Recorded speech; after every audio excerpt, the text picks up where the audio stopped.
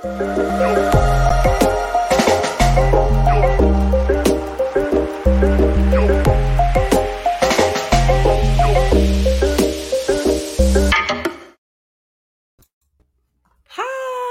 there.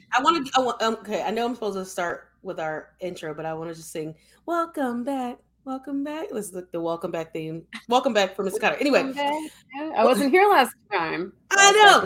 Okay, let me go back and do what I'm supposed to do before Mel tells me I'm out of a job. Anyway, welcome to Brave Space Live, a show about anti-oppression, communal healing. Every week we pick a hard-hitting topic and we jump right into the awkwardness, which we start off that way. We just do it. We go into it. Yeah, I'm Tashelle. I'm a diversity, equity, and inclusion practitioner, a trained clinical social worker, and all of those things. And here's my co-host. Hello, I'm Mel. I'm an author, an activist, and a social ethicist. Here we are. Yeah, so back to what we were saying. You're back. She was off for a week, going and doing things and seeing I don't know what, I can't remember, but she was going places and seeing people. So how was your time? I was seeing a friend who I hadn't seen for like 10 years, had never met her wife, and we had like a lovely lobster dinner, and it was amazing. We had the best time just catching up, and so that was really, really special. So I apologize I missed it. No apologies. Yeah. I had Rebecca here as my stand-in white lady. Rebecca. She was very happy to be there. She was like, she popped up on screen last night. I don't know if you had a chance to look at the beginning of the episode. She popped up on screen, and I was like, "You're not Mel." She's like, "No, just some other white lady." Good conversation about relationships and understanding. And one of the things that I had learned, and I'm this is the portion where I fill Mel in about what we kind of talked about last week. She talked about being an ex-Mormon and dating with the ideal of dating to get married. And funny enough, I had one of my neighbors was raised Mormon, and she ended up not getting married and never having children because she was always rebellious and never ever wanted it. So she's in her 60s and is like, I still don't want to get married. So just good for her. I'd like to meet her. Oh, she's awesome. She's really awesome. She has a dog named Jaja, like Jaja Gabor. She's awesome. But yeah, Rebecca was talking about her experience and like not wanting to date someone unless that person added more to her life than as it is because she likes her life. Yeah. Very cool. I'll have to go listen to it. That sounds wonderful. I know. So good. Yeah. This week we are talking about My Culture Is Not Your Costume. And I'm really excited to get into this because Halloween's coming up. And listen, I love Halloween so much. You know what I'm going to be this year? What are you going to be this year? Thank you for asking. I'm going to be. You know what I'm gonna be? Thank you for asking me. I'm so glad you're interested. I'm going to be Maleficent. Oh, Maleficent. Yes, with the horns. And I bought this like crow feather cowl, and I made this like creepy staff, and I'm going to look super evil, and I'm so excited. Evil / good for you. Well, Maleficent, it's like the new Maleficent. I'm not upset with the storyline. Exactly, and I'm not upset with any Disney character because what you really find out is that most of the people that are evil just had some horrible things happen to them, which made them evil. It's a commentary on society, but you know. Also, have you heard the commentary of like Disney villains almost always tend to embody some sort of queerness? I have heard that lore, and they also tend to be women, which is a whole other commentary in itself. Why most of them are women, but women or people of color. But yes, I've heard a lot of the queer origin story stuff. Even if it's an unconscious bias on the part of Disney, like I know Disney like tries to be as a company like very inclusive and very like pro LGBTQ, but it's very interesting how those unconscious bias creep into what we demonize and we consider the bad guys of society. Well, I am not going to be anything for Halloween because I do not think about what Halloween, like I just haven't dressed up for a very, very long time. And I think the last time I was too old to really do Halloween, but I dressed up as a baby because I just wanted free candy. And then I just tried to get my husband to buy me free candy under the guise that we have to give candy to children. And he's like, there's like one child we see around us. Who are we? And I was like, we need a bag of candy. And I would literally probably just eat one piece a day. So No candy dark. Wait, okay, let's back up to the point where you said you were too old for Halloween. What? Oh yeah. What? So like I was okay. I say that not too old for There's Halloween, but no too such old to thing. go trick or treating. Okay, yeah, there is a point. Actually begging people door to door for candy and tricks and treats. Yeah, when you're So, like but I actually 17. have never thought about. It wasn't until I worked in a college space that I ever thought that adults dressed up for Halloween, because in Black families, most people tend to be some sort of religious, and there's like that. I remember having a sign, having seeing signs in my neighborhood that said "No Halloween, just Hallelujah," because No, no, no. so like my mom just never dressed up for Halloween, so I had no idea that like white people love dressing. And I know that people of color, I'm not just saying white people, but generally white people are like, I can't wait to figure out what I'm gonna be for Halloween. And they figure it out. Yeah, Hallelujah nights, as our producer saying. It's wild to think that. But I just never thought about like adults being Halloween costumes. My favorite Halloween costumes are when people take like thought process to be something, and it's not just something like really easy. So like the best Halloween costume I ever remember, and we'll really get into the topic of culture in this as well, was these people who decided to be serial killers, and they were all they had a serial killer with them, and they all dressed up as different mascots from cereal boxes. And I loved like couple costumes where they're like, but not like just literal, but something different. So I love that, like, oh, you go as a nightstand, you're a one night stand, but you're like a nightstand as a side table, things like that. Yeah, that's clever. Like the cleverness. Like I think it's oftentimes, you're. I think you either showcase like the skillfulness of your costume creation abilities and your ability to cosplay, or be clever and make people laugh.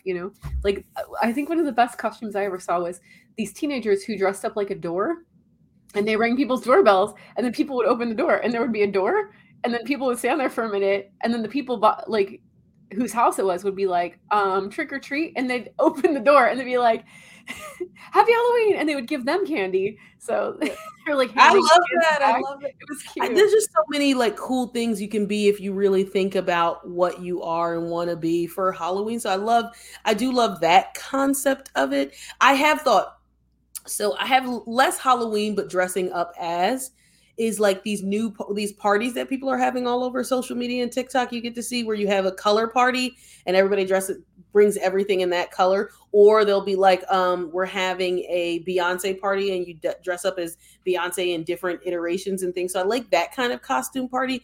Halloween is just one I'm just never really sure about, and the reason that what we're talking about, at least in part what we're talking about today, is the reason why I'm just like, y'all better be careful. So yeah. So when we talked to our producer and they talked to us about this episode, I really wanted to hear like how you grew up, your thoughts about Halloween and costumes and cultural appropriation and what that looks like. So Yeah. wanted to hear definitely from you, and I'll share some stories as well. Yes. So this is a topic that I've been thinking about a lot recently for a couple of reasons. So we're talking about costumes, like that can take many forms, and not just Halloween, right? Costumes in general, like donning the culture of someone else because you feel entitled to do that, or you think it's okay or funny, or you claim to not know better, or whatever it is. And I think that can also take form in like, especially spiritual spaces. So someone who's like, practices in the world of paganism, and kind of which tends to be a pretty white dominant, because a lot of it comes from like the Celtic spiritual traditions, right, which are like from Ireland, Scotland, Wales, and Britain. So, and those are traditionally white places. So, but in these spaces, because of New Age spirituality and the way it works, there is a lot of cultural appropriation of indigenous traditions, indigenous clothing, indigenous traditions, practices, language, not literal language, but like terms for things.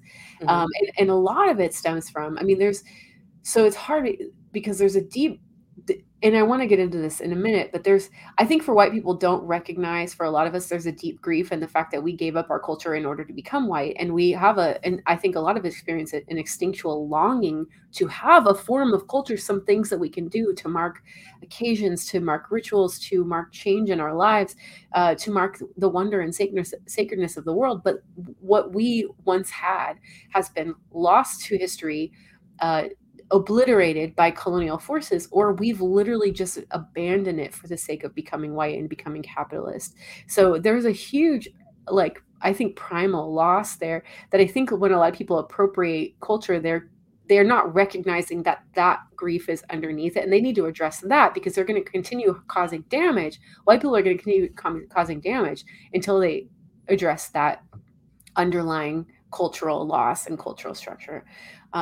So anyway, and I have a story to kind of go along with this. Yeah. Someone I grew up around, an adult I grew up around. Let's see, I don't, how do I say this? So this person had spent some time on a native, Some native land.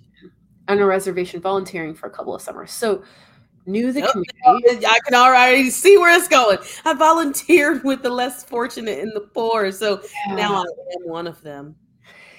Yeah, well, so they never claimed to be native, which is good. Right. They did, however, watch in a specific type of indigenous dancing that is very sacred to this tribe. I don't want to give details because I don't want to like lambast you. My point in telling this story is not to put people on blast or shame anybody, but to say like, this is how damaging ignorance can be in this arena, right? For white people who even might mean well or think that they're being respectful. So this person like watched this style of dancing that the indigenous people were doing, kind of memorized it, like taught themselves how to do it, I guess. Like, I don't think was given necessarily permission by the tribe to do this type of dancing, because I think it's a very sacred type of dancing. And then was brought in, but this is like so cringe, it's hard to say it, was actually like hired or brought in by Boy Scout troops to come perform this indigenous style of dancing for Boy Scout events. And actually, this person wore a black wig and would give war cries as if they were indigenous. And I watched this first. I know your face. I know. I watched this firsthand happening at the time. And I was like, at the time, I thought it was really cool. Oh, this person dances really well. I just like had no freaking clue about how damaging this was. And then, years went past, and like, I asked this person why they stopped doing it. And they go, oh, well, someone complained. It's just not politically correct anymore.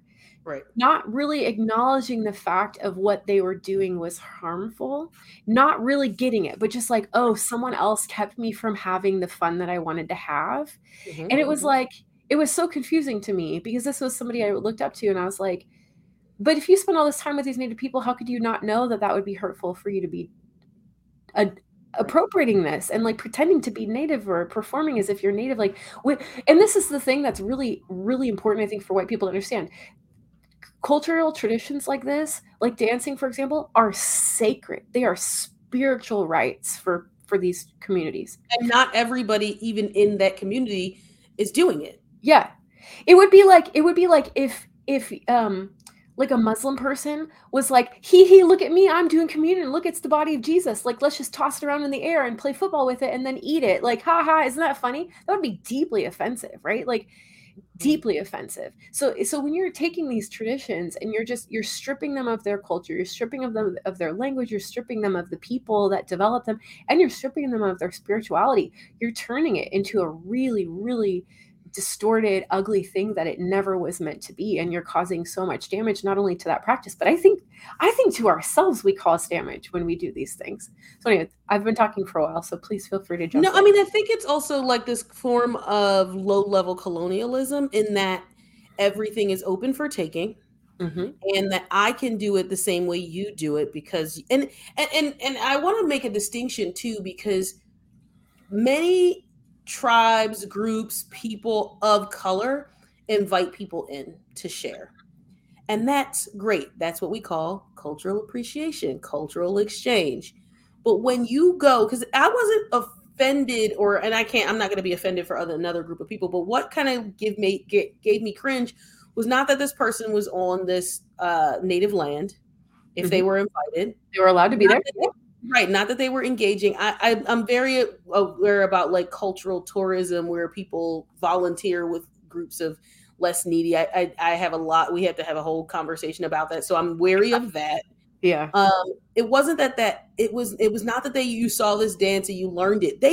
You can go to cultural traditions and cultural events and they will want you to dance with them. They want to show you, they In want to some be cases. engaging, and that's Yeah. fine. Hmm. But really, I think what crossed the line, just step my foot over the fucking line, is being um paid by other groups of Yeah. people to do that same dance. I think that Yes. is where the line, this is where, and we talked about this earlier as we were preparing for this episode, really thinking about what's the line of appreciation versus appropriation, right? Mm. So you can appreciate one. I mean, we'll go back into it a little bit deeper, but that's the appropriation.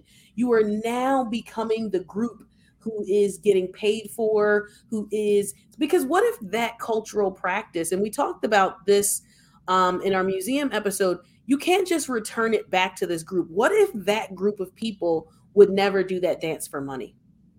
Right, exactly. And oh my gosh, yeah. And here's a really interesting thing that I hope, like, especially white listeners take away from this. And the story that I told with the dancing and everything, I know this person who did this, and he thought that he deeply thought that he was dancing in a way that was respectful because he learned all the steps, and he thought that that was his way of like participating in that culture. However, if you are not commissioned, like, A, are you staying in relationship with the culture that you're using this practice? Are you in relationship with it? Have you been commissioned by this community of people? Like, for example, I have a friend who, a pagan friend who, um, when I first met her, she was like talking about a lot of native stuff, and I was like, "Oh no, this is going to be a mess." But I've since learned that she has such deep ties to a native tribe that she's been formally adopted through a ceremony as a relative of native people. She calls them aunt and uncle, and they call her kin. Like, it's like a bonded ceremony that this particular tribe considers closer than blood kin, and she has been effectively adopted into this tribe. So she's white. She's like as white as I am, but she has a deep and ongoing relationship with this community, and she does her best to respect what are practices that she's been invited into and what she's not invited into. There's certain things that she's not invited into, and she respects those boundaries. So I think the terms here that I want to make sure to touch on are open practices versus closed practices. What are open practices? Like you said, practices that anybody is welcome to come participate in with certain boundaries, right? Versus closed practices that, like, you can't go in there. I'm sorry, white people. I know you really want to go in there. I know your curiosity is just burning inside you to go in there and like see what they're doing, but you're not allowed to go in there. And you But need to also, respect so that. in that too, that I was thinking about, not just you can't be a part of it. We show you, you should not. Me showing you doesn't mean you now go back. Let's, like, okay, I go to an Indian wedding, India, and I'm talking Indian, Yeah. right? I want to make that distinction, because when I'm talking about people who we call Indian here, I would say Native or First Nations or something like that. So I want to make that distinction for folks. But I went to an Indian wedding. I was invited to wear a sari. I'm wearing this sari. That's like now me being like, I went to this Indian wedding. All of the people were open to that. It was great. And now I make saris. Like, Yeah. And I and I sell them. sell them for And I money. benefit economically and taking that money away from another indigenous. But I'm purchasing my materials from Indian people. But I'm now making money. Like, and I think about that. But one of the things I also wanted to say to that is, not everything that Native or white or any cultural group is doing is for money. And I want white people, people of color, people who are not of any group, that they're any of these groups, any group, right? Because we'll talk about, Cinco de Mayo and black people dressing up in sombreros as well. But not every cultural practice is for money. And that is very a capitalistic way that we engage, in that everything should be commodified. Yeah. And it's not. It's like, and this is a very small thing, but it always rings in my mind when I said to my husband as we were walking, like, I try to keep my own judgments in balance. And I saw someone in my neighborhood with a dream catcher in their window, and I was like, well, maybe they got it from maybe they bought it from native people, maybe it's a native thing that was given. He was like, but they wouldn't hang it in their window of their dashboard. That's not how that works. And I was like, also true. Oh, in And your then also, car. not, yes, in the Yeah. car. Another thing that happens, that people, because it's a dream catcher, like, are you sleeping while you're like, You better not be. Yeah. right. But one of the other things I want to think about too is how we engage with what is there, and when it's shared with us, should we now profit from it? Should we engage in Yeah. that way? And also, the other thing I wanted to, before I lose my train of thought, wanted to say too is that we also cannot make it seem as if, and this happens in America specifically, because when you come here, you have to represent the entire group of people. So when we think about Latinx or Latina people, we think of them as one group, but there's distinct cultures inside of them. So like being from Colombia and being from Guatemala is not the Yeah. same. Yeah. Every native tribe is not, it's not like one giant tribe. They Yeah. have different and distinct practices. Mhm. And a rain dance from one tribe is not the same in a different, like they're not the same. So Yeah. you can't be like, you can't just like, especially dressing up on Halloween in that one headdress is like, but do you even know what tribe that's from? Do you even know names of tribes? That kind of thing. And also, like, feathers in many indigenous tribes, and I don't know a ton about this, so please, correct me if you know more about this or anyone who's listening. Feathers in many native tribes are not only sacred, but they have to be earned. So it's like it's not only offensive in this particular context. It's a really good example of like a feather headdress, for example. You're not just taking and try to appropriate from that culture, which is already disrespectful toward people who've been through a lot and experienced so much discrimination and turmoil and trauma, but you are taking something that's a symbol of sacredness and leadership and earning. Like I believe in many cultures, like only the war chief wears a headdress that big, and you are presuming to be as important as somebody who has earned that and done so much in their community to earn that trust and earn that leadership. So yeah, the economics especially of it are really important, like who's making money from that. And I want to say this, like, I fully believe that supporting Indigenous artists is a form of reparations in the best possible way. Like a lot of Indigenous people, especially living on reservations, like they have very limited employment opportunities, and a lot of them support themselves through making jewelry and making dream catchers and things like that, making bags. And it is wonderful to support those artists and buy those things. If you like the way dream catchers look, great, go buy one from an Indigenous community. But But learn about it. make sure That's to just, ask that community and learn about the proper use, the respectful use of those things, so you don't tarnish their gift of artistry in the world and their traditions. And I think it's really important to understand, like, what's your relationship? Are you actually trying to get to know this community, if that's possible? Sometimes communities don't really want to be that open to white people because they've been burned so many times, or anybody who's not in that community, not just white people, but they've been burned so many times trying to build those bridges, like you said, Tyshell, that that is almost like re-traumatizing to get to know, yeah, people there's a outside tribe the outside community. of, in I think off the coast, and I don't, I'm gonna get some of this wrong, but they don't want to be contacted by the outside world, because what happened is the two, I think a grandparent and a child were like taken aboard a ship and not seen for like months or weeks or something like that, and that was really hard for them. Like their family bonds were broken, and when they came back to learn the story, they said, okay, we're not going to engage with outsiders, so you can't actually go to this island. You could be arrested. I believe it's off the coast of India. You could be arrested, and people, this missionary bribed a fisherman to take him there. And he didn't go once, he went 2 or 3 times, and he was writing a journal about, like, he was writing, and he wanted to proselytize to them. So the first day they didn't want to harm him. They shot like arrows at his feet, and they have, like, people have shot things at them. They have, people don't, and people want to go to study them because they don't know a lot about them. But that's literally the opposite of the point. They're trying to make themselves a little insular because they don't trust the outside world, and Yeah. they get along or whatever. And this guy, he went. You can look up the story. I think his name is John Chow, I believe.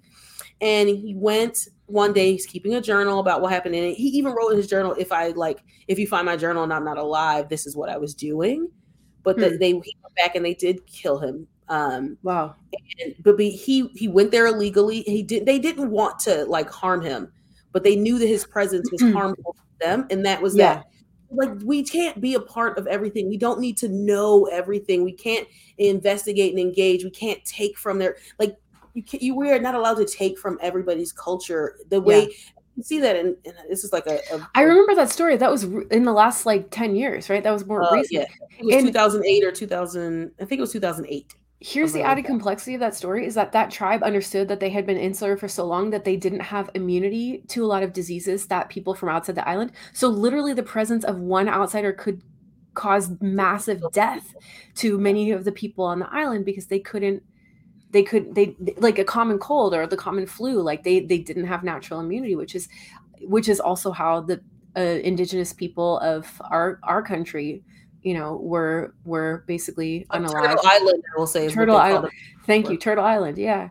So I think it goes back to this question of like, are we entitled to know everything and participate in everything and to be up in everybody's business all the time? Or are there certain spaces, if someone sets a boundary, we need to say, in some cases, like, yeah, I will respect that boundary. I'm not entitled to roll in. And I think about this so much when it comes to costuming, right?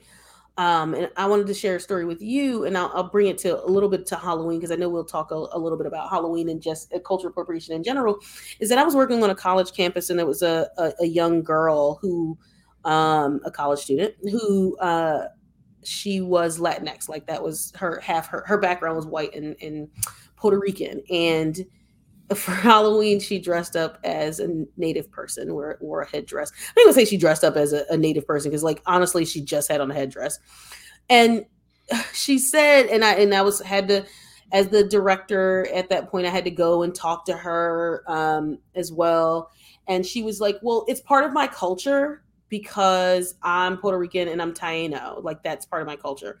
And I wanted to, and I did say to her because, and I don't know if I was supposed to, but I did say to her, I feel like if you were really engaging with that, you would know that that's actually not okay because dressing up on Halloween as a native person, when you don't present that anywhere else in the year is a problem. And she had her boyfriend dressed up like a cowboy.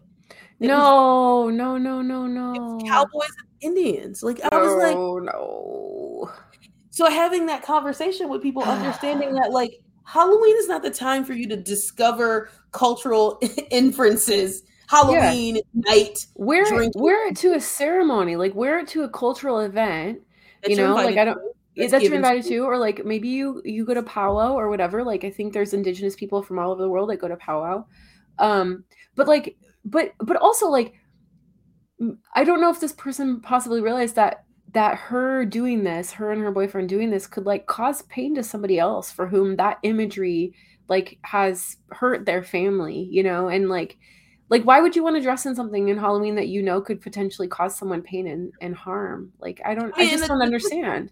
The problem, the twist of that story is that I had to talk to her because she came to me because somebody posted the culture is not my costume, a picture, like a of paper with that saying, because we posted them around the building. Yeah. Somebody put it on her door, and she was like, somebody is targeting me because I'm Latin. And I had to have a conversation with her, and I was like, how do I have this and like really engage with? And I don't know if she'll ever. She learned at that because she was also what we deem as white passing. And she engaged herself in, and I'm not saying that also white passing can be problematic in that looking a certain way with ethnic features becomes white, but cowboys and Indians on Halloween is not you celebrating your culture. Like, see, and I think those words from you would hit differently than words from a white person like me, like because you're a person of color. Like I feel like you have a little bit more freedom to say things like that, whereas I don't think I would be able to broach that subject. But I mean, I would have a very difficult time with that conversation because she is half white, she's part white, and having those conversations is different. Sometimes people look at me and I'm having these conversations and they're just saying things like, "Oh well, of course you're going to say that because you're Black. Like, of course you just always want everybody to feel bad about themselves." And I'm like, I would really rather you not feel bad about yourself by you taking responsibility for who you are and what you're doing. And I say that to say it too, when we talk about whiteness and white people and having this conversation, people of color, you are not exempt.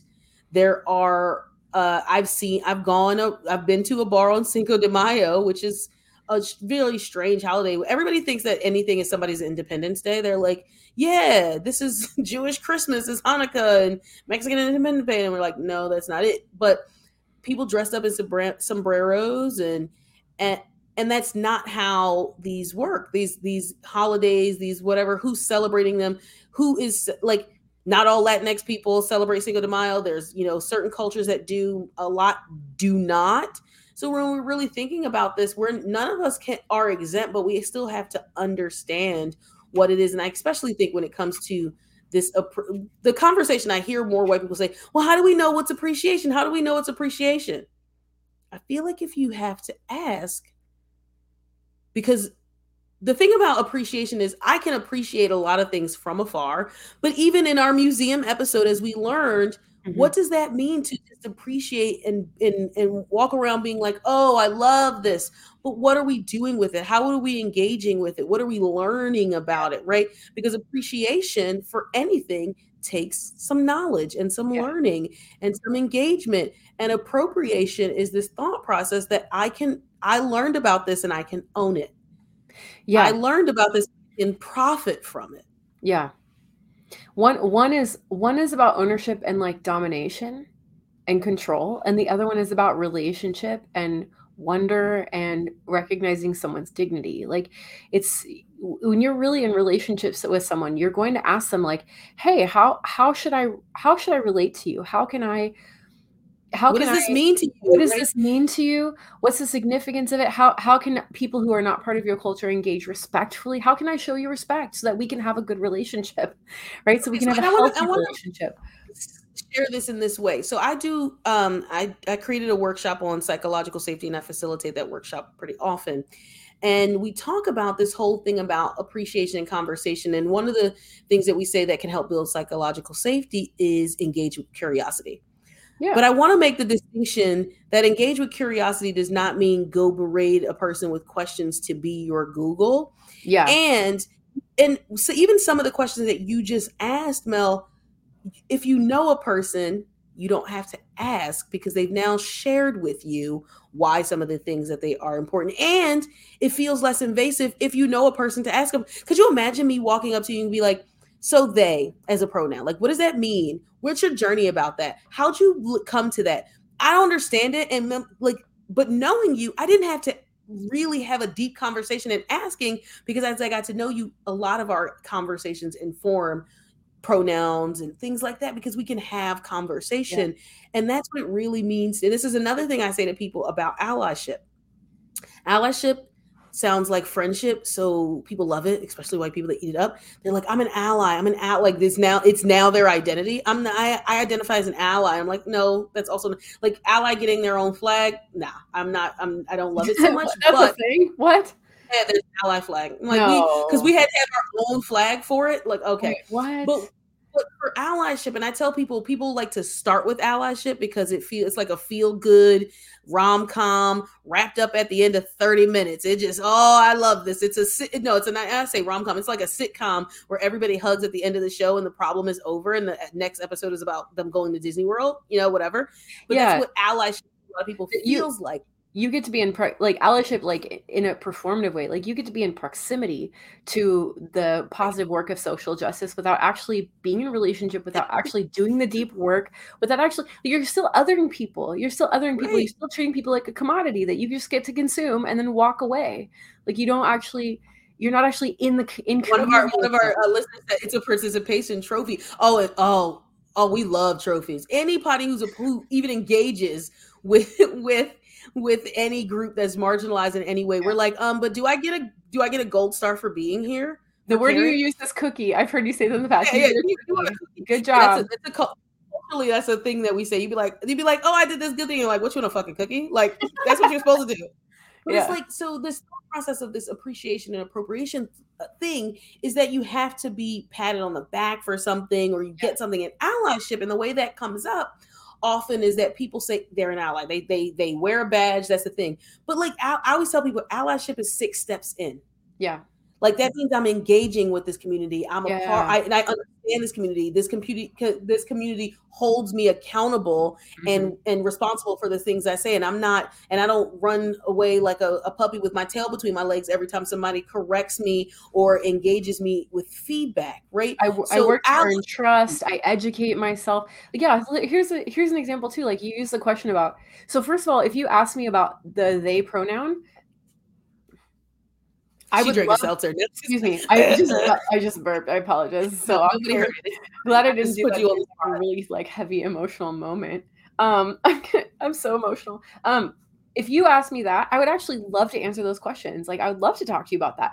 But two reasons. A, I already know you care about me because we have a relationship, we have a friendship. So it's in the context of that deeper relationship. And I say relationship a lot because I don't think a lot of white people really understand relationships and friendships and what it really means. And we've talked about this on this show. Our very first episode, right, was like friendships between black and white women and what it means to actually be in relationship with people.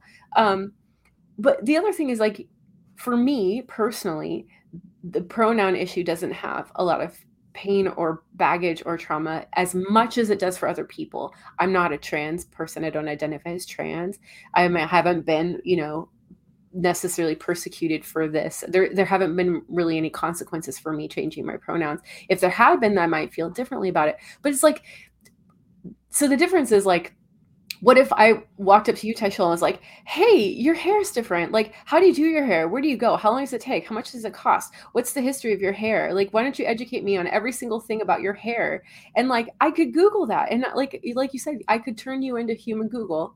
And that wouldn't be respectful because I'm like literally taking your precious time on this earth to explain things to me that I could just go YouTube and teach myself. I could learn anything I wanted to learn about Right. black hair.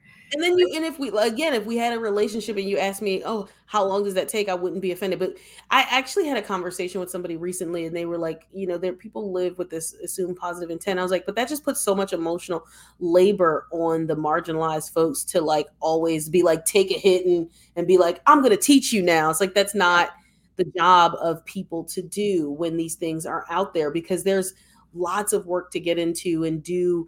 And when we're thinking about this, when I'm going back to appropriation and appreciation, it's just like, what does appreciation actually mean to you, right?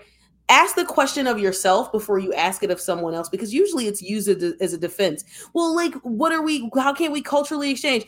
Also, white people, what y'all giving up? Like, what is the culture that you're sharing with us for us to share with you all? Because we out here like, come on, learn. And then, we are very well. I'm going to speak for me. I'm going to speak for black people for a second, but not all, because I know we're not all the same. But we out here like, come be a part of my culture. Come learn about it. Like every hood and I grew up in the hood. I grew up in an inner city, as they say. Has a white guy who lives there, who is a part of the culture, who now we may tell him he can't say the N-word, but back in the 90s, it was fine. The one in my neighborhood was White Mike. Like that was him. But if he went out to his white friends if he went out to white people he knew, and I didn't know any of them, would it be appropriate for him to act in the way that he does? But and Martin Luther King famously said that I feel like I've integrated my people into a burning house. And we're such a welcome, most of us are such a welcome, he said that was in his letters from a Birmingham jail. Most of us are such welcoming people that we want to exchange. We want to, but that does not mean you get to hold on and take. There was a comedian recently.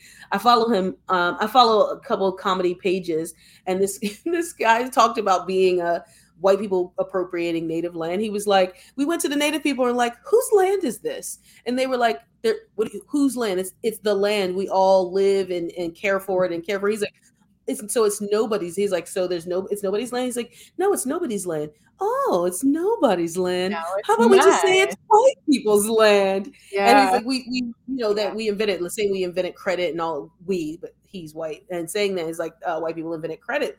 So we have to really think about how we engage with things and what we take from it, because you can't live in we should not live in a realm of take and use in other ways. Because if you went back to that culture and said, hey, I opened up my own sari store, literally half of Shark Tank is people going to a different country, learning how to do something and bringing it back as their own. Like literally all like it.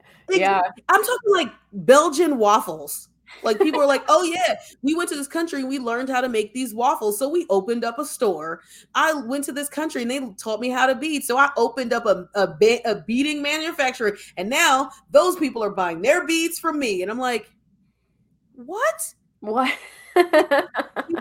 Everything is not to be commodified and consumeristic. Yes. Yeah. And also, like, it's not about you. Like, okay, so going back to the hair example, for like, sometimes when you change your hair, I go, wow, that looks really nice. I love your hair, right? But I need to remember that you're not doing your hair for me. Like, you're doing your hair because you like it. And even if I didn't like it, that wouldn't matter because it's your hair and you're doing it the way you like. Listen, I don't even care if my husband don't like my hair. Like, we marry. But I will say too, in that, yeah, it's nothing like. Sorry, just to finish good. this. So sorry to interrupt, but like the proximity to whiteness, like it. Sometimes white people don't need to be involved. It doesn't need to be in relation to white people. Things need to be allowed to be on their own without always constantly being in relation to whiteness and how there's proximity to whiteness, right? Like that would be so frustrating if you I mean, as a woman, I understand that like always have to be in proximity to maleness in a male dominant society. Like I always have to think about how I relate to the norm. So that was my thought. If we're centering, when we're centering things like that. And I think about this, and this is when we really talk about relationship and not a relationship can't be this finite thing. It can't be that I went to this reservation, I went to this country, and I was there for 6 months. And now I know all there is to know because that country, that native land may have evolved and changed from the time that you went there, and you don't even know what's going on there now if you're not in a constant relationship. And Eduardo Bonilla Silva, and I'll get back to the hair example in a second, but Eduardo Bonilla Silva in his book Racism Without Races talks about how white people will talk about their relationships with people of color as like, that's my best friend, but it'll be like the person that they used to work with 10 years ago and haven't talked to since that time. Yeah. And like they would be dumbfounded. It'd be like, so yeah, my college roommate was Black and she taught me all these things. He taught me all these things. They taught me all these things. I remember to now when I say he and she, I remember to also add a they because it's trying to be and wanting to be more expansive in that. Not I don't need a cookie. I'm just saying because people always say he or she, and I'm like he, she, or they. But when we're thinking about what that is, like just this thought. Now I lost my train of thought. In his book, these finite relationships where none of those people exist in their world, in their life anymore at all. Yeah. They're still using that as a proximity. And this is why, and I will tell you, so let me go back to the hair story and then let me put this off on the side. Is that because of when we talk about relationships and the relationship that we have, Mel would know and does know that as I get my hair done, I'm thinking 3 hairstyles from now. I'm not just thinking about, I'm thinking, all right, when I take these braids out, I'm going to do this. And the next thing I'm going to do is that. So I'm planning 3 hairstyles ahead anyway. So you're going to know when you come and see me like, oh yeah, my next hairstyle, I'm going to do crochet or whatever. And you'll be like, oh yeah, Tashelle, you said you were going to do crochet. I like the way that looks on you, right? So that thought process. So back to this. That's appreciation. Like I'm allowed to say, I'm allowed to appreciate the way you look and the things that you do and celebrate you for who you are because you're amazing. Your language there a little bit. Not allowed, invited. Thank you. Yeah, not like a thank you. No, but that's a great because I can't grant you, and I also can't grant you the access to now go ask every other Black girl you meet about her hair. Because here's the thing: when you do that, you'd be like, I literally had a supervisor at a job say to me, and I might have told this story before already, but she at a job, and it was my first week on this job, and she came up to me and said, "Oh, can I touch your hair?" And she thought she thought she was great for having asked without doing it. She was like, I asked, right? But she said, oh, can I touch your hair? And I said, no, because it was like my knee-jerk reaction to be like, no. And she's my boss. Actually, she's my boss's boss. I was like, no. And she was like, well, Gloria, sorry, Gloria, hopefully you're listening to this. She goes, well, Gloria lets me touch her hair. And my response was, well, you should touch Gloria's hair.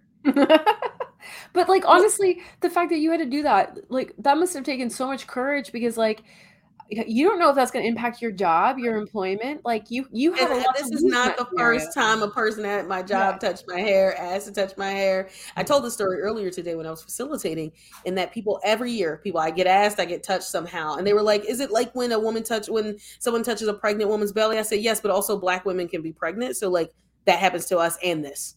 Right. So, but part of that in being that from that story that I wanted to pull out was, if Gloria lets you touch her hair, which I cannot tell Gloria she shouldn't. The one thing I would tell Gloria is, when you let white people touch your hair, when you let Asian people touch your hair, when you let anybody who's not us, when you let anybody touch your hair, let them know when they walk away from you that not everybody's going to be okay with that.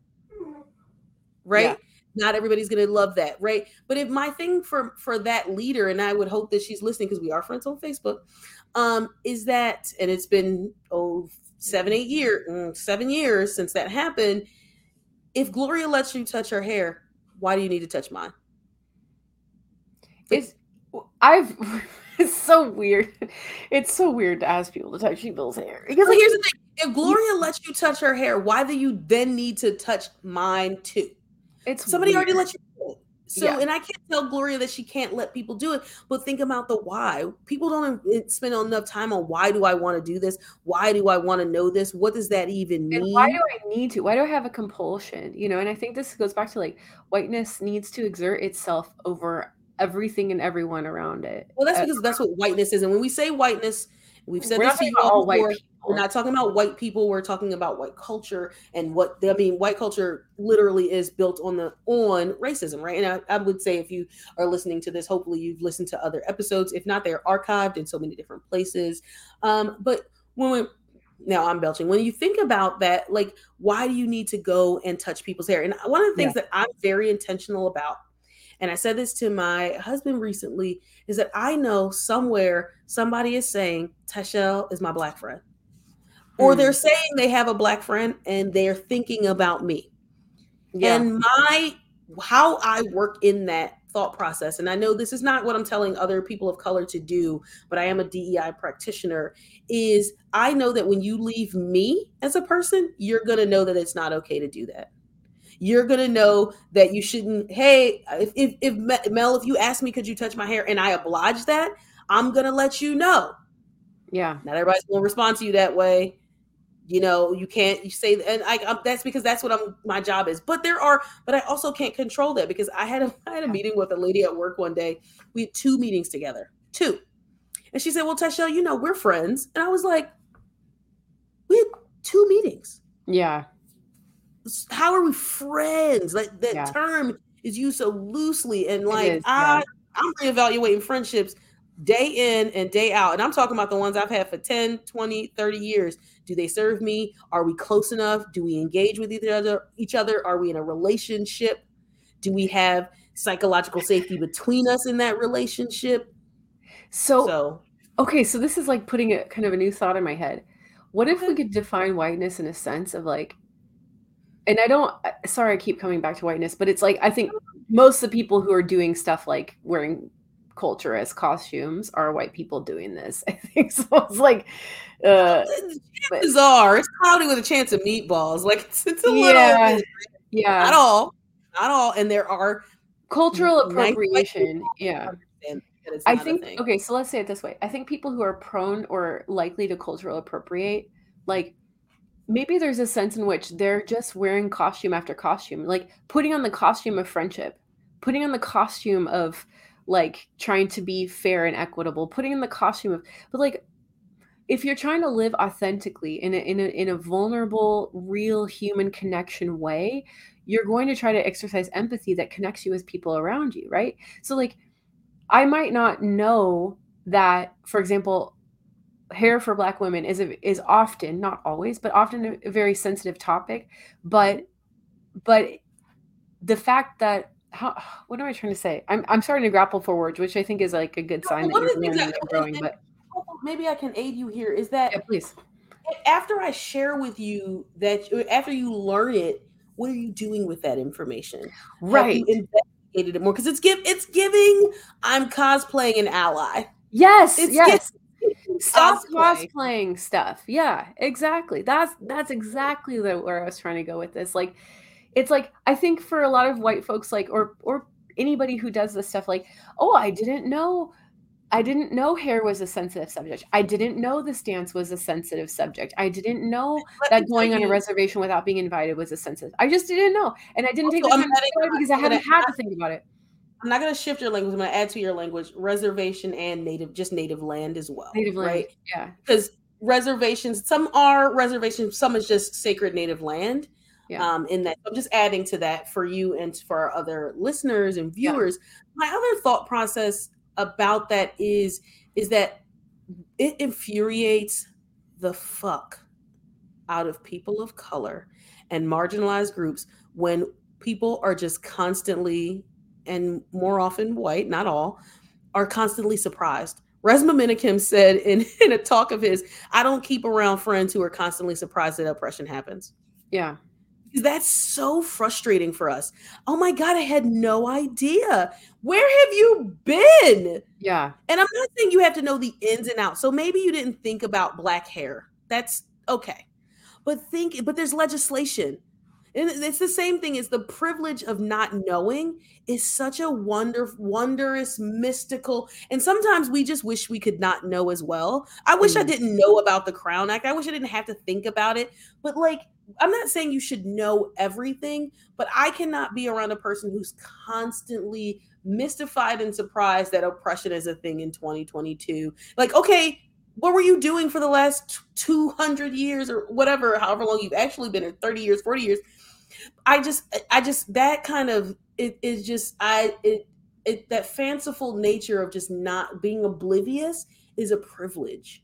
Yeah. It is It is, absolutely a privilege and to all live of us in have those, La La right? Land. Yeah. First time somebody said to me that we don't really actually have marriage equality in this country, I was like, what do you mean? They were like, when you are a disabled person and you get married, your benefits get taken away. That's not marriage equality. And I was like, damn, that's like, and that information changes you. Like, you have to interact in the world differently if you really take that seriously and like actually allow yourself to be educated and moved by that, moved by it. That's the thing. That's the thing. I will tell you, I went to a movie. I went to go see Moonlight in theaters years ago when it came out. And we came out of the theater. It was me, my husband, our producer Ben, and his friend. No, my husband, my husband's friend, me and Ben.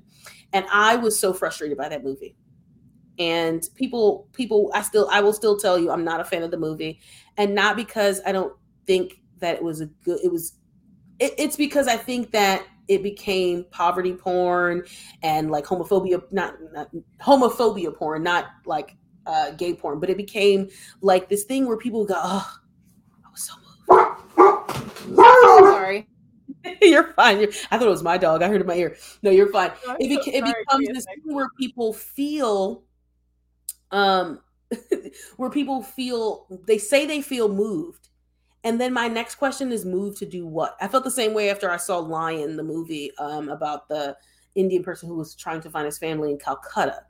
I believe it was Calcutta, with Nicole Kidman, which is another white savior movie. But what are you moved to do? What are you moved to? What has changed in you? How are you going to engage differently? What does that actually look like? So I really want to think about that for folks who say that they're moved by something. How is it going to change you for a period of time? And how I will tell you, I took a class and I was saying, actually share this story with somebody just the other day. I took a class in undergrad, and the professor said to me, it was a white woman. The professor said to me, said to our class, it was 7 weeks, and it was a 7-week summer class. And she said, I'm losing my train of thought. She said, this class is going to change the way you look at life. So I'm in this 7-week summer class, and my teacher, who's a white woman, says, this class is going to change the way you look at life. I'm like, you're talking big shit for a 7-week class in any summer class. But then she talked about, we read narratives and we read all of these things. And I say I was moved and I was changed. And I can still vividly remember things about that class that I took because it changed me as a person fundamentally. Right. It helped me grow as a person fundamentally. I learned that we shouldn't call people of color, black people in this instance, slaves, that we should be calling them enslaved, because enslavement is a condition, whereas slave is a title to who they are, is Identity. personifying them. Yeah. So I think about that all of the time and how I engage. So if you're saying that you're moved by something, what are you moved to do? And What are how are you you moved? moved to change your relationship to this community? Yeah. So yeah, so I think about what that looks like. But we do want to, as we are winding down here, talk a little bit about Halloween. Yeah. This is our PSA. Yeah. Go ahead, you go first. No, go for it. So go ahead. This is our PSA to say you can be your favorite character. You Mm-hmm. don't need to put on makeup to make them yourself look like them. You can be Viola Davis in The Woman King, I guess. I don't know. I'm not gonna say you can or can't, whatever. But you can be, but don't put on blackface. Yeah. Don't Don't don't put on don't change your skin tone or your skin color. right. Period. Just don't do that. White people don't put on whiteface. That doesn't happen. It And happens if you very, don't know very rarely. why, look up the history of minstrel shows. Mhm, Okay, if mhm. you don't know why. And we listen. We'll have to do a We whole did it. episode of this. But I've heard We did an somebody say episode on we did. yeah. We did talk. I know we talked about it because I remember having this. I'm like, oh, I'm Yeah. blanking one time. That's people said that Mickey Mouse is a minstrel character, and I'm like, oh, Oh but that's a no. whole. So we have that whole history. But Yeah. in general, you don't have to change the color of your skin to be a Halloween character. Yeah. And also, what about that Halloween character is fun for you? The thing about Halloween is supposed to be this fanciful thing, Yeah. right? So being a geisha, being a native person Yeah. is not a fanciful thing. And if it's fanciful for you and these are real people, why? Right? So I really want people to investigate that. Be creative with your costuming, but you do not need to dress up as a real person unless you're going as your mom, which is always funny, whatever. Make fun of your own groups of people. We love comedy for that reason. Make fun of people that are in your culture if that's what you're gonna do. But I would say stay away from being people, because especially being cultures that you have and know nothing about. I think that's Yeah. really, really important. That's my PSA. Every year on October 30th, no, that's 31st, November 1st, somebody says they had no idea that they shouldn't do it. Every year. And if you're not sure, go find a person representative of that culture and maybe check with them. And if you feel weird about asking that question, you probably shouldn't do it. Just save yourself the trouble. Be something else. Be Google, a cereal. should I dress up as get on Reddit? Yeah. Like, get on TikTok, get on Reddit. Yeah. They'll tell you. And if when in doubt, do something else. Be creative and be clever in a different way. Like there are so many options. Be a door, hand out candy. Like first of all, that's a genius costume for I people know. to open. If I was there, I think what I would love, and as soon as you said it, I was like, oh my God, being a door, and then you knock on somebody's door, and then you leave your door closed, and you open your door and yell at somebody and be like, why are you at my door? It would be so fun. That's great, right? That's clever. And I want to say that because it doesn't need to be this somber thought process. I know that we talked a lot and we got a little bit heavy. It was a little bit less like fanciful and fun, but like Halloween can be that. No, but I'm saying, but it doesn't have to be this like dreadful thing. You can do it. You can engage in it. You're not going to get any candy from my house because my husband wouldn't let me buy any. But also, okay, Mel, I want to hear what you have to say because I really want to talk about in the next couple of minutes this movie that I've watched for Halloween and share a little bit about it talking about spoilers. Just I'll say that. But go ahead. I want to hear from you. Yeah. So my wrap up thought is this. Going back to just to kind of put an end cap on that conversation around like appropriating indigenous stuff, because I feel like that's the stuff that's some of the most egregious appropriation that I see. There's all kinds of appropriation. There's digital blackface and speaking in AAVE, and there's wearing sombreros, pretending to be geishas. Like pick your poison. It's out there. But I think the indigenous stuff has just been really, really on my mind lately. Because I recently went to my first powwow, and just so everyone knows, a lot of people don't know this, they're open to the public. However, there are often I wouldn't say often, always very strict codes of etiquette. And if you go on the website for these events, they'll give you a whole list of things that you should do and not do. They'll tell you before you get there. Like if you're white, if you're not native, please don't dance. Please don't wear certain things. Please sit here. Please stand when you're asked to stand. Please be modest. A lot of them like wear, put a covering over your shoulders. Don't show up, in showing a lot of skin. So it is kind of amazing. Like if you actually like take the time to look for instructions on how to appreciate instead of appropriate, there are literally instructions for this written. But make sure it comes from that group of people and not your friend just telling you. Exactly. But like if you do a little bit of Googling, so like I was able to go, I was invited as a member of the public to go to a powwow and watch people dance, and do spiritual dancing and be there and be present respectfully. So enriching. It was amazing. It was beautiful. But you don't have to take anything. It's just so enriching. And I didn't have to pretend to participate. I was invited there as a guest, right? Like I'm invited in, but I'm not in. I'm recognizing that I'm on the outskirts, but I still was able to appreciate this from a cultural perspective and see how beautiful it was. And this is a really cool thing. When they started the grand entry, this is like a kind of a little bit of a woo-woo moment, but I was blown away by this. When they started the grand entry, there were 3 hawks that arose out from the horizon and like flew straight over the circle where they were dancing, just soaring. Like it was beautiful. It was like someone had summoned them. I mean, it was like I was looking around going, wow, this is an amazing experience, but being really careful to understand that like this is not my culture. I'm here as a guest and I must show respect, or I need to escort myself out if I can't be respectful in this. So you made me think of you gave me 2 images, and I said this to someone, and I try to make sure I remember to say this about to 2 people. I tell stories to kind of illustrate points so people can really find themselves in it. I'm a storyteller. That's my brand of therapy, motivational interviewing, and storytelling, and narrative storytelling. Mm-hmm. So when you were talking about this experience that you had, it made me think of 2 things. I've gone to I'm not Catholic, but I've gone to Catholic churches. Could you imagine if I went to a Catholic church and was like, this standing up and sitting down is too much. I'm actually not going to do it.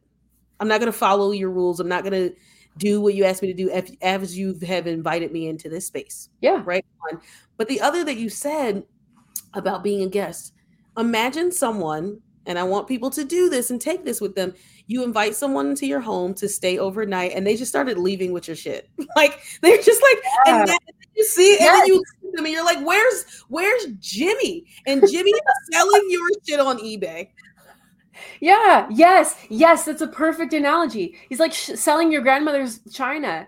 Like he took it out of the hutch he was there as a guest. He took it out of the hutch, grandmother's china, without asking, left, and then was profiting from it. That's an exact perfect analogy. It's ridiculous because I once had someone, I gave someone something, and then they turned around and sold it. And I was like, and they were like, oh, I'll take it. That sounds great. I love it. And then they sold it, and they didn't understand why I was upset by that. But they were like, but you gave it to me.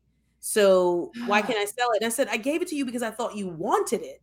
Yeah. You wanted it. If I wanted to sell it and make a profit, I would do that. But I also had to realize I had to let it go because I did give it to them. But why turn around and sell it? Because I could have I actually am a person who does not like reselling my clothing. I'd much rather give it away. I either want to give it away directly to people who can use it, right? Who may be less privileged in this amount of privilege that I have, or to friends. I want to see it put to use. I want you to be joyful and get it. I don't resell clothes. I've done it like once or twice, but I never liked it. But that has like a really deep personal meaning for you. No, and for me, I just like to give it so people can enjoy it, especially if you can do it. But imagine you invite. I'm gonna come stay over Mel's house. Even in I'm a passerby, right? Like a lot of people do this. They're like, oh, so-and-so's in town. I know so-and-so there. She can stay with this person. And you invite me into your home. You feed me dinner, whatever. And then I start leaving with your shit. Yeah, I would be real mad about that. Or I give you a gift and you sell it. And that's not what it was for. Or also but people had been coming and stealing my shit for 400 years. And I invite you in this time. Yeah, you can come. And sell my. Wow. Yeah, and then like to be like, oh well, maybe Tyshell's different. Maybe she won't steal my shit. Maybe she actually is my friend and she actually does care about me. And nope, she's just like all the rest of them. Like she's, like how many times does that have to happen to like break your faith in humanity? Yeah, yeah. So I wanted, so I just thought that was a really good analogy for Yeah, it's a storytelling. So perfect see analogy. themselves in it. I feel like we talk a lot about when we talk about social justice. There's so many ways to draw analogies to a house. It's so funny Yeah. to a house and all of those things. But I want to end on a spoiler alert. Spoiler in 5, 4. Wait, 3. spoiler for what though? It's to give people a Talk about Hocus Pocus just a little bit. Have you watched it yet? Yes. No, I haven't seen the watched new one yet. Okay, so I won't give you too many spoilers. But if you are a person who hates spoilers, and I am not, you could tell me the entire movie. Wait, what? You can tell me the entire movie. I want to watch it more. I love trailers. I love spoilers. And people are like, I spoiled something for somebody once and they started yelling. They were like angry with me. I will read the entire Wikipedia page. Usually I will say I'm a sitcom person, so movie spoiling doesn't bother me, but spoiling, like I was watching a new show the other day and I didn't want to know who the winner, it was a competition show, and I was like, I can't look at any social media because if I do, I'm going to know who this winner is anyway. So I try not to spoil people, and so I won't give too many spoilers. Hopefully it'll just make you want to go see Hocus Pocus 2. Now there have been like some criticisms that the plot is just not too dynamic, but who cares? It's 29 years later. 29 years later.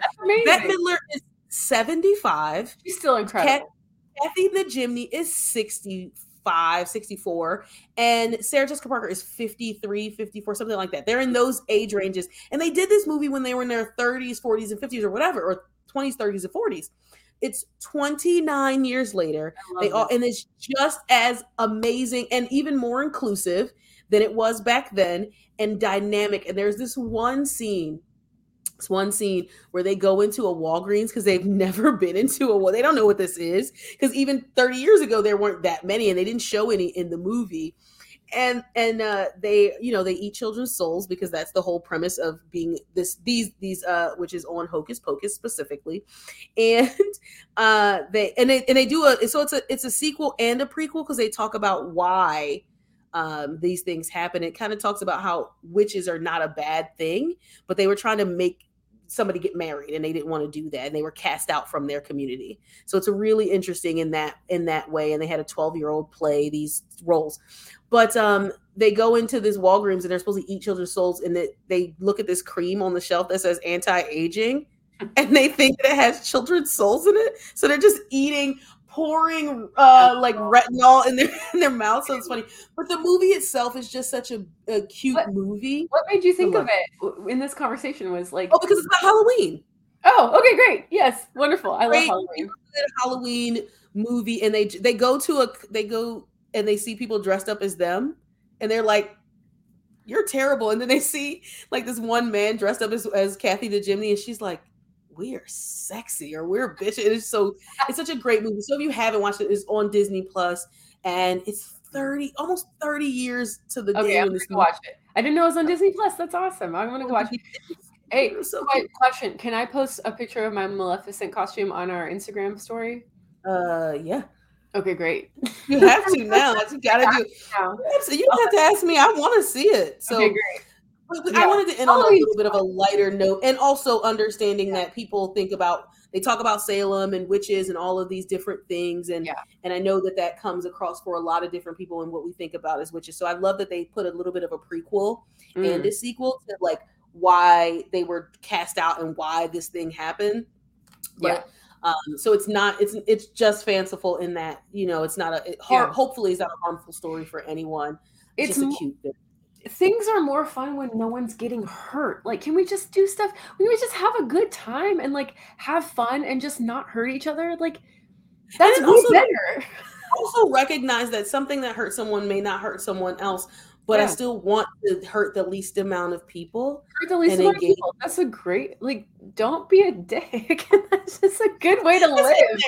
Happy Halloween. Don't be a dick. Call this show Don't Be a Dick. Exactly.